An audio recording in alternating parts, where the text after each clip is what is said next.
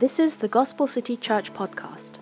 Our hope is that this message is helpful, encouraging, and even life-changing as you grow to know the person and work of Jesus. Enjoy this message today. Open up your Bibles to James. We're in the book of James. I've been going through this series. We're on part 8, James 4, 13 to 17. James is the half-brother of Jesus. And he writes this book not because he's a half-brother of Jesus, because in the beginning he calls himself a servant of God. And try to get your head around that, right? Jesus' half-brother, who grew up with him, somehow understood through the resurrection that Jesus is God. And so he calls himself a servant of God. And this passage here will speak to us today about what it means to live a practical Christianity. Today's scripture passage is found in the book of James, chapter 4, starting at verse 13. Come now, you who say, today or tomorrow we will go into such and such a town and spend a year there and trade and make a profit. Yet you do not know what tomorrow will bring. What is your life? For you are a mist that appears for a little time and then vanishes. Instead, you ought to say, if the Lord wills, we will live and do this or that. As it is, you boast in your arrogance. All such boasting is evil. So whoever knows the right thing to do and fails to do it, for him it is sin. Amen. Christianity, it's a hard thing to understand. And all the more, it's a hard thing to live out. And if you consider yourself a believer, you know that. You know that in the sense that you know that it's by grace that you have been saved. But you also recognize that this transforming power often feels like it's far from us. And what you need to understand is that faith is at the heart level, right? It's not simply mental intellect or assent, agreement to who Jesus is. And what James is doing is he's helping us understand if you believe in your heart who God is, if you trust him, well, you should start to change how you live. And so he's actually what he's doing is he's connecting the dots. If you believe this, then your life should look like this. Because again, faith is at the heart level. And sometimes we don't understand how it's supposed to impact us. So he's connecting the dots so that you would understand what this faith really looks like. And because it's so challenging to really understand the faith and live it out, Christians have been, called practical atheists. You say you believe, but practically you live like an atheist. You live like there is no God. And so James, what he's doing is he's connecting the dots and giving us practical Christianity. If you believe this, then you live like this. And today, we're talking about something so mundane, something so ordinary, something that we all do, something that you just did, something that you'll do even afterwards. And you could summarize it in 4 words. What are your plans? Pastor Shen and I, we did not coordinate that. But that's the idea. We have plans for every little thing we do. You have plans for tomorrow. You have plans for the summer. And that's what he's talking about here in this passage. For you, when you ask somebody, what are your plans for the summer? You already had an answer, right? That this summer you'll be doing ... For others of us, we have a plan for this week. You have a plan for tomorrow. You have a plan for what you do right after service. And what James is doing is helping us understand how to approach everyday life. It's probably something you don't even think about. And that's how practical his book is. He just helps you think through. If you believe in God, if you believe in Christ, this is what your faith should look like. He's laying it out for us. And as we think about how to approach our days, how to plan with God in mind, We all recognize if you've done this before, if you've attempted to live and plan with God in mind, you've all recognized it's quite hard to do, isn't it? It's quite hard to do. So often we try, but we take our life back into our own hands. And that's the first thing that we want to look into. If we're supposed to live for God, if we believe in this God, why is it's so hard to let go? Why don't we want to let go of our own everyday small aspects of life? So look with me in verse 13. Keep your Bibles open as we'll go through this text. Why don't we want to let go? Verse 13, James calls them out, right? Come now, you who say, right? He doesn't literally know the people who may be saying this, but maybe he's seen this kind of life. So he's saying, come now, you who say, today or tomorrow we will go into such and such a town and spend a year there and trade and make a profit. He's describing a person who has a plan. In this situation, it's someone who has a plan to make money. And we all do this. We all have a plan for something. When someone asks you, what are your plans for the summer? Even if you said nothing, that is your plan. You have planned to not travel. And it's in this subtle understanding of how we approach everyday life, he speaks into it. The reason that this person is guilty, it's not because he wants to make money. It's not because he wants to plan. You see it later on in verse 15. What's so wrong about this man's approach, this person's approach? In verse 15 it says, if the Lord wills. Right? Instead, you ought to say, if the Lord wills, we will live and do this or that. The reason he's found guilty, this person is found guilty, is not because he plans. It's not because he wants to make money even. It's that he does not include God in his everyday planning.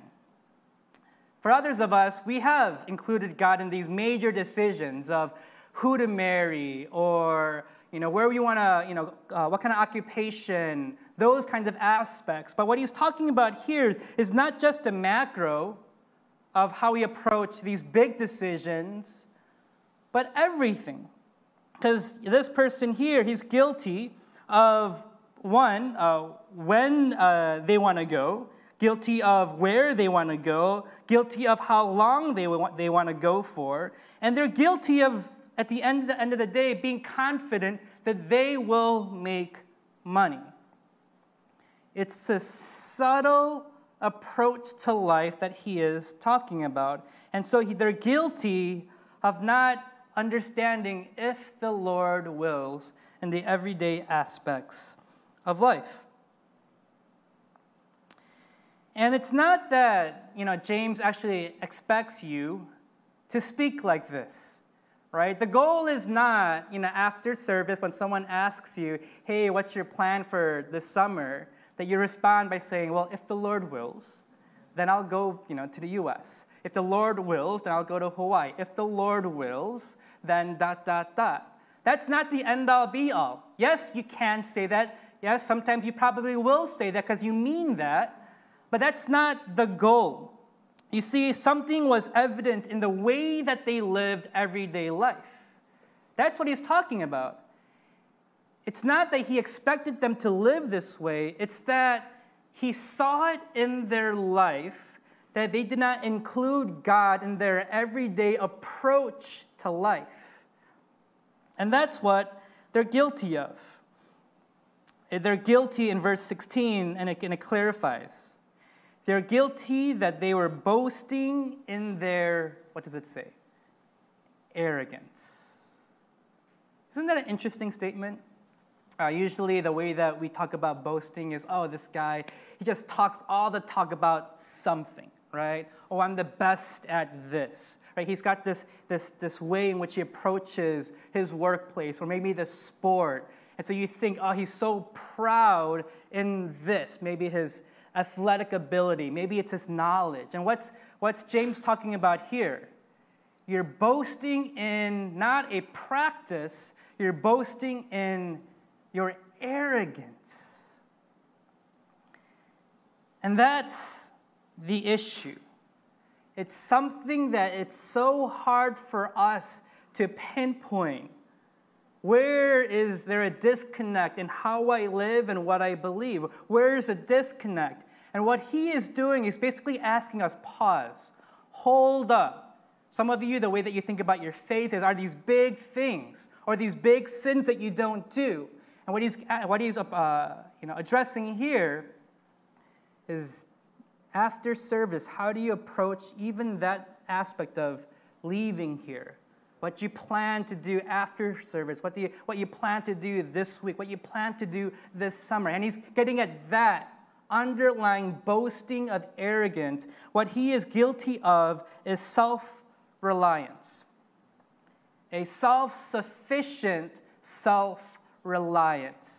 I can do this and I will plan to do this. I don't even regard God in these daily aspects of life. And he's saying that is the issue.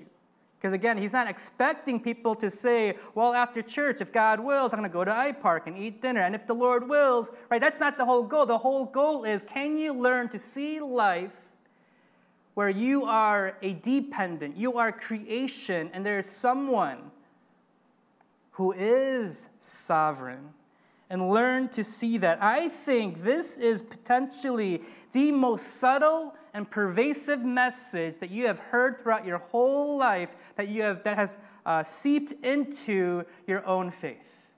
It's so subtle, right? You know you shouldn't lust, right? You know you shouldn't be greedy, right? You know that you shouldn't be envious. You know you shouldn't gossip. And it's these bigger, practices that we are aware of that we say, oh, no, I shouldn't do that. When you fall into that, when you commit that, you feel guilty. But what he's addressing here is, how do you even think about your days? Your subconscious and how it works. And that's what he's talking about. I think it's one of the most subtle but yet pervasive messages that you can do it. And it's all about you. It's a self-reliant message that you have heard over and over and over. How do we know this?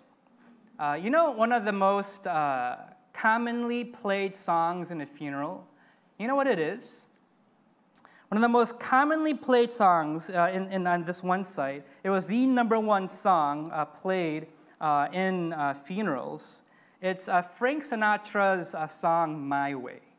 I know I'm speaking to a young crowd that's like, who is Frank Sinatra? And two, what is the song, My Way? But if you know the song, you probably enjoyed this song. It's actually a great song that if you heard it, it's one of those old tunes that you'll want to hum along to, because it has this great, feel of the song. And I'm not going to sing it for you. But what I actually want to do is actually go through this song. We're actually going to exegete this song. And he says, and starts, and now the end is near, and so I face the final curtain. My friend, I'll say it clear. I'll state my case, of which I'm certain. I've lived a life that's full. I've traveled each and every highway. And listen to these words. And much more than this, I did it my way. Isn't it interesting that this is one of the top played songs in funerals? Second verse. Regrets. I've had a few, and then again too few to mention. I did what I had to do. I saw it through without exemption. And listen to these words. Are these not the words of James? I planned each charted course, each careful step along the byway. And much more than this, I did it my way. Yes, there were times, I'm sure you knew, when I bit off more than I could chew, and through it all, when there was doubt, I ate it up and spit it out. I faced it all, and these words, again, the arrogance. I stood tall, even though I've messed up I stood tall. I did it my way. I've loved, I've laughed, I've cried. I've had my fill, my share of losing. And now, as tears subside, I find it all so amusing. To think I did all that, and may I say, not in a shy way, again, the boast. Oh no, not me. I didn't do it the shy way, I did it my way. And then this is the last verse. What is man? What has he got? If not himself, then he has not. To say the things he truly feels, and not the words of one who kneels. The record shows I took the blows and did it my way. Yes, I did it my way. That's the song. And I don't want you to go to a funeral and be judgmental, right? You should have compassion on any funeral that you go to and they sing a song like this. But taking a step back from that place, if we can kind of look at what's going on here, this song is blatantly about, I did it my way. And there's something that resonates to the human heart. There's a reason that's played in so many funerals. There's a reason when you think about that person and you think about he did it his way. There's something within us that actually can sympathize with that. In our flesh, we'd want to even commend that. And this is what James is talking about. It's this subtle, it's all about me and I can do it mentality. It's so insidious, right? You can't see it, but it's there. And that's what he's talking about. Why is it the most played song in a funeral? It's because we love to boast. We love to boast about our accomplishments and what we did. And we see that person, we say, yeah, you did it. You did it your way. And that's what he's talking about. That's not the way to live. You are not the end-all judge. There is a way that you should live. There is someone that you should kneel your life to. That's why we don't want to let go. If you don't want to let go, you have to recognize why. It's because you are the God of your own heart. You want to chart your course, which is why we must let go. Why must we let go? We just talked about why we don't want to let go. Now, why must we? Now, he gives two reasons here of why you have to, even for common sense reasons, why you must and why you should let go. In verse 14, he says, yet you do not know what tomorrow will bring. The whole idea, the argument's so simple. It's so simple that's almost profound. He's saying you plan for the year, you plan for years, you plan for this and this, and you're so confident that you're going to make money. And he says, yet you don't know what's going to happen tomorrow. The first reason that he shows us why we have to let go of the planning is that we're limited in our ability. Tell your neighbor you are limited in your ability. You're limited in your ability. You can take a wager and think, okay, this is what's going to happen tomorrow. Chances are, it's probably going to happen like how you think. But if we were to get everyone's cacao ID today and created I don't know how many people are here today, this gigantic room, and we ask, okay, tomorrow, message us when it stops going according to plan. Do you think your phone's going to blow up with a whole bunch of cacao messages? Absolutely. And then you do that. How long do you think it'll take? How many days?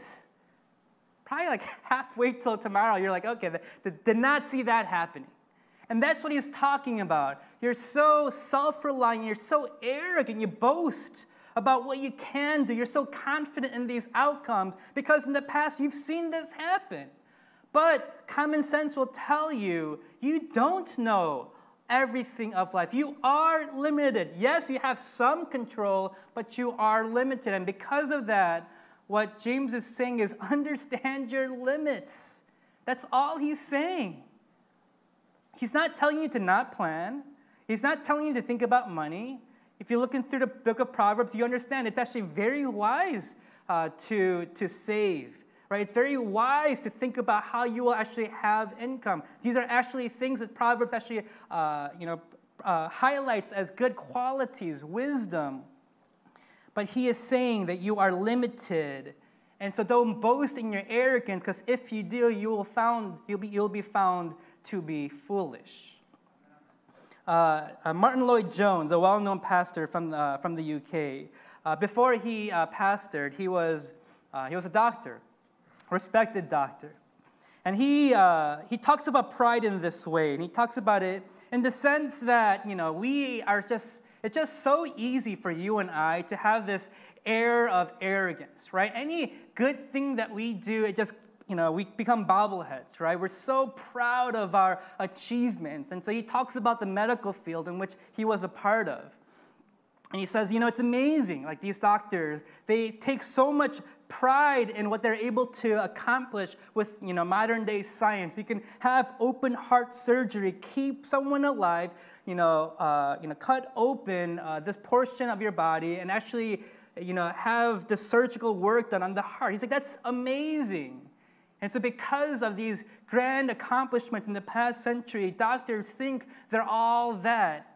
And his one response to them is, if you've done all these great things, why can't you take care of the common things, like the common cold?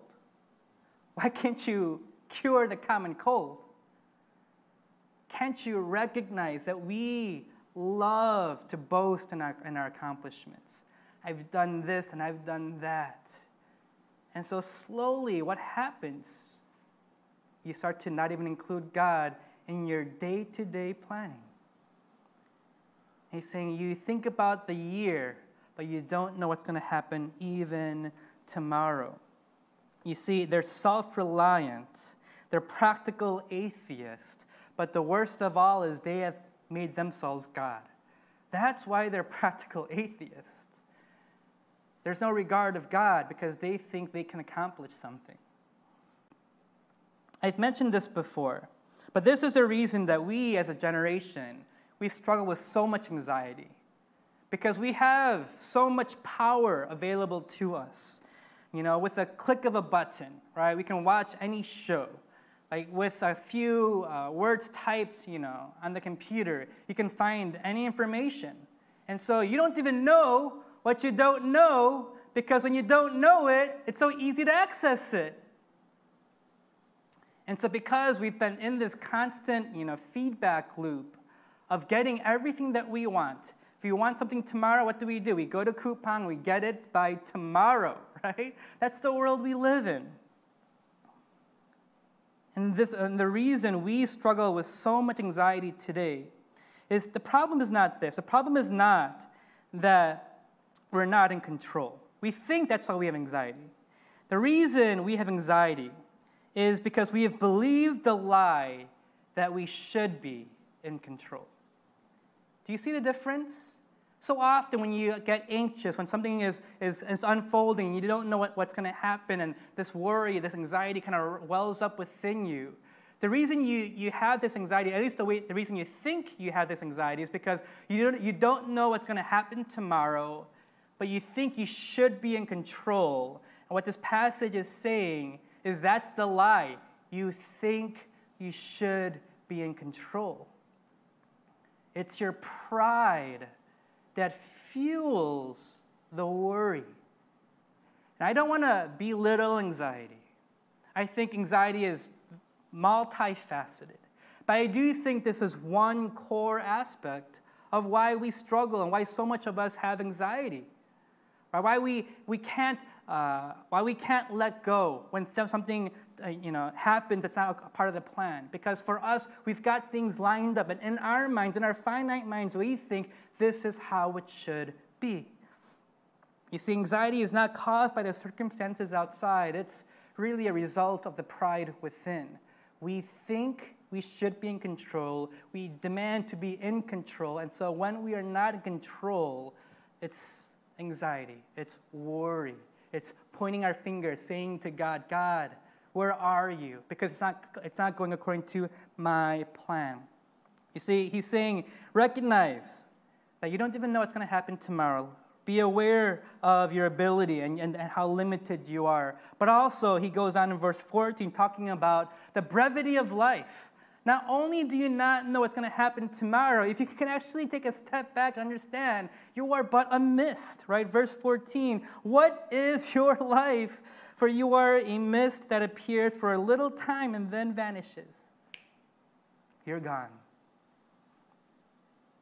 Right? You think about even someone like your grandparents or even your great-grandparents, right? Someone that you're related to, how little you know them.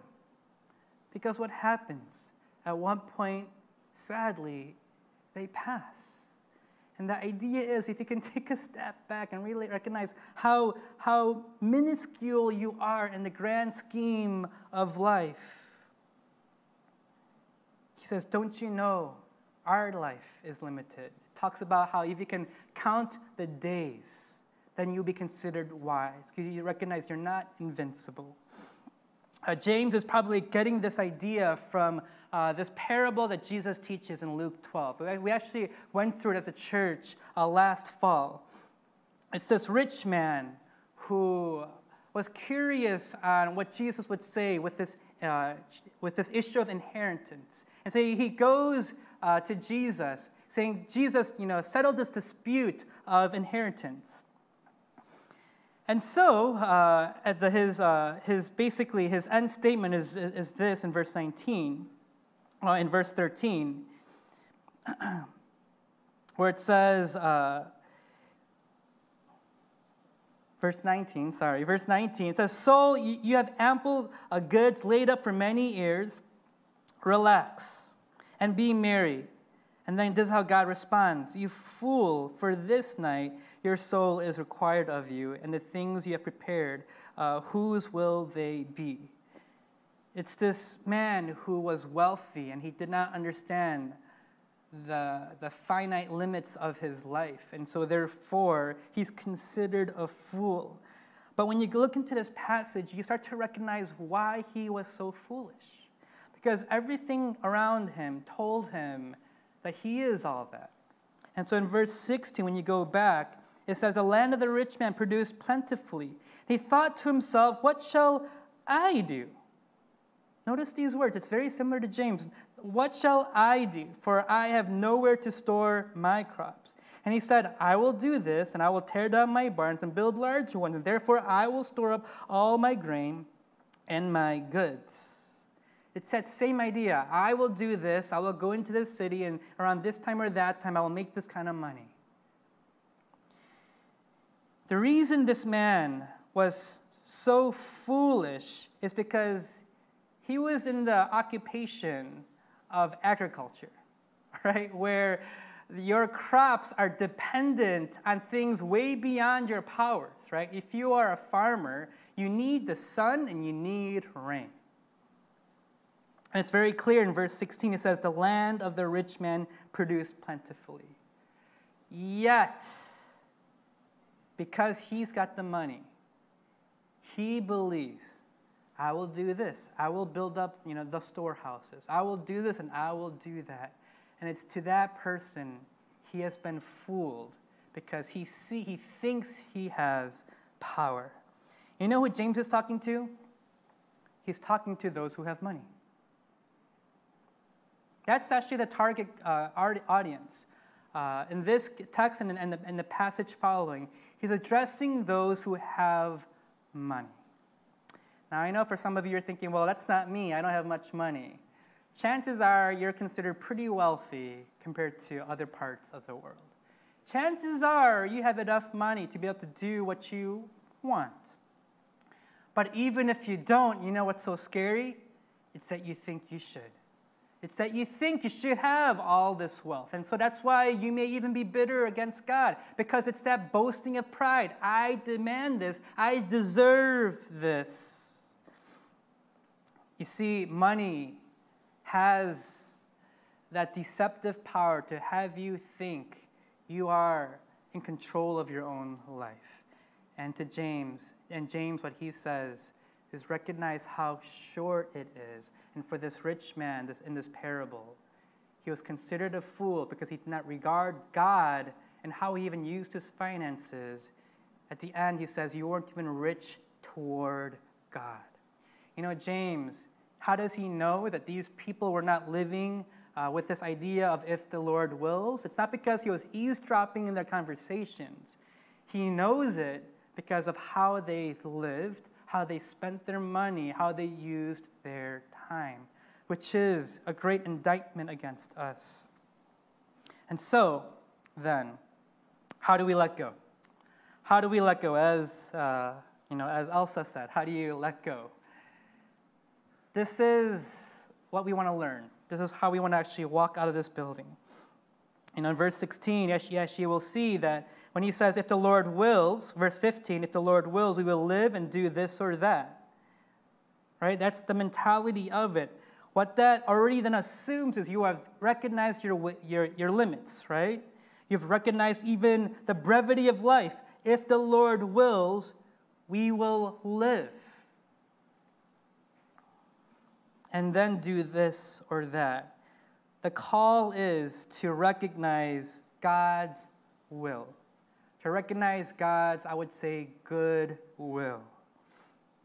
Because what James is asking the people to do is submit to God's will.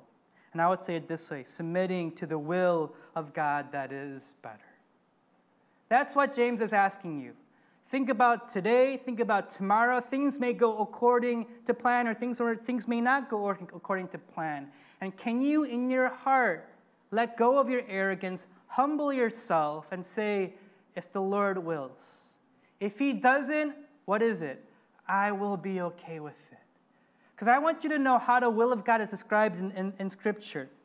Romans 12 talks about the will of God in this way. Do not be conformed to this world, but be transformed by the renewal of your minds, that by testing you may discern what? What is the will of God? What is good, acceptable, and perfect. You don't need to be a scholar to understand that God's will for us is good, acceptable, and perfect. That is how the will of God is described. Matthew 6, when the Lord teaches us the basic prayer, the Lord's Prayer, one aspect of it is praying this regularly. Your kingdom come, what? Your will be done on earth as it is in heaven. If this can be true of you, you will be resilient. Yes, you will struggle with some anxiety and some worries, yes. But at the end of the day, you'll be able to go to sleep. At the end of the day, you'll be able to let go of things that have happened to you. I was talking to a church member about 2 to 3 years ago. He was having a really challenging time in his workplace. He told me about all that was going on. It seemed, quite wrong. And so basically, he was applying to be transferred to a different part of, the organization. And, he's a very bright guy. I didn't think he would have an issue of transferring by any means. And so, I call him after he should have found out about what happened. And he told me he didn't get the position, and he was shocked. And so I talked to him, and I asked him, about what's going on and how he feels. And I was so surprised by how he responded. He says, yeah, it's hard, but he said this, God is sovereign, right? I mean, we believe that, right? He said, I'm okay. And I believed it. I didn't think he was just saying some Christian words. There was something about his response that, speaks to me today. Yes, he was disappointed, but he was so sure that it was God's providence. That's why he didn't get it. It wasn't a blow to his identity, his value. It was a knock on those things. He said, Well, God didn't give it to me, so we believe God's sovereign, right? We believe He's in control. I'm okay. And that's what you can be like through all that happens. Your hopes that you have for tomorrow and this year, when it doesn't work out, yes, you'll be sad, but you can say, God's sovereign, right? I'll take that to the bank. I trust Him. Jim Elliot was a well-known missionary, and many of you know his story. He actually ended up giving his life for this people group. And near the end of his life, he died, I think, about 7 years after college. So he was quite a young man. And, in his letters, he wrote a lot about, I may end up dying young. And he didn't know why, but he just kind of had this sense to be prepared to die. And and to his sister who was married recently, he writes this in his letter. He says, I've been thinking lately that life in the will of God is better in each phase that we enter. So I can say honestly today, this is the best year of my life. And then he prays for this couple. I'm praying this for you both, that there will be a sense of there will not be a sense of climax and then a fading such as I have observed in some young married couples, but rather that the full experience of life as it was meant to be lived from the beginning for adults might be an increasing thing. God delivered us from this lolling back and saying, I've had it. Instead, he says, we haven't had everything, only all we could take for our time being. He is saying, if we can understand that if we give all of our hearts, our lives to the will of God, what he's saying is, if you can do that, you can say that this is the best year of my life. When you give yourself to that. And to understand that there's seasons of God's will in your life. And for this season, to give God your all. And as you do that, you'll recognize what God is doing. Yes, your life may not look like other people's life, but when you give all of your heart to it, you start to realize what God is doing. And you can say, yes, it's painful, but it is good because His will is good, pleasing, and perfect. And for this season, when you do that, He will give you all that you can handle. What's surprising is this language of if the Lord wills. It was actually quite common in Scripture. When you actually read Scripture from front to back, especially in the New Testament, you actually see people use this language. You see Paul use this language. But the one that I want to highlight most importantly is Christ Himself. Him being God, Him having no sinful nature, He uses this language, doesn't He? When He's in the garden and He thinks about what's going to happen as He goes to the cross, what does He say? God, take this cup away from me. I don't want to go through the suffering. He's a human being. Yes, God, but the pain is real. The nails were real. The wrath of God on Him for our sins was real. And if that was me, I'd be like, I'm not taking the cup, period. But Jesus says what? If you will, I'll drink the cup. Lord, your will be done. How can you be so sure that His will is good, pleasing, and perfect? We just sing it. God is for us so that through it we would be united to Him. This was the plan from the beginning, Ephesians 1, 3-5. Blessed be the God and Father of our Lord Jesus Christ, who has blessed us in Christ with every spiritual blessing in the heavenly places, even as He chose us in Him before the foundation of the world. God, in His planning, had you in mind. Think about that. The infinite God, the creator God, had you in mind. Even as he chose us in him before the foundation of the world, that we should be holy and blameless before him. And then this verse, in love, he predestined us for adoption to himself as sons through Jesus Christ, according to the purpose of his will. Why is it that whatever happens today, you can say, I'll let it go, I'll trust the Lord? Because he thought of you. He's taking care of you. Though you don't know what's happening tomorrow, he does. And so it is the logical thing. Yes, it is a sacrifice, but it's a sacrifice to your arrogance. It's the clear and logical, better thing to do, to consider the Lord and his will in all your planning. And by doing that, you have less anxiety, you have more gratitude, you can sleep at night because the Lord and his will is good, pleasing, and perfect.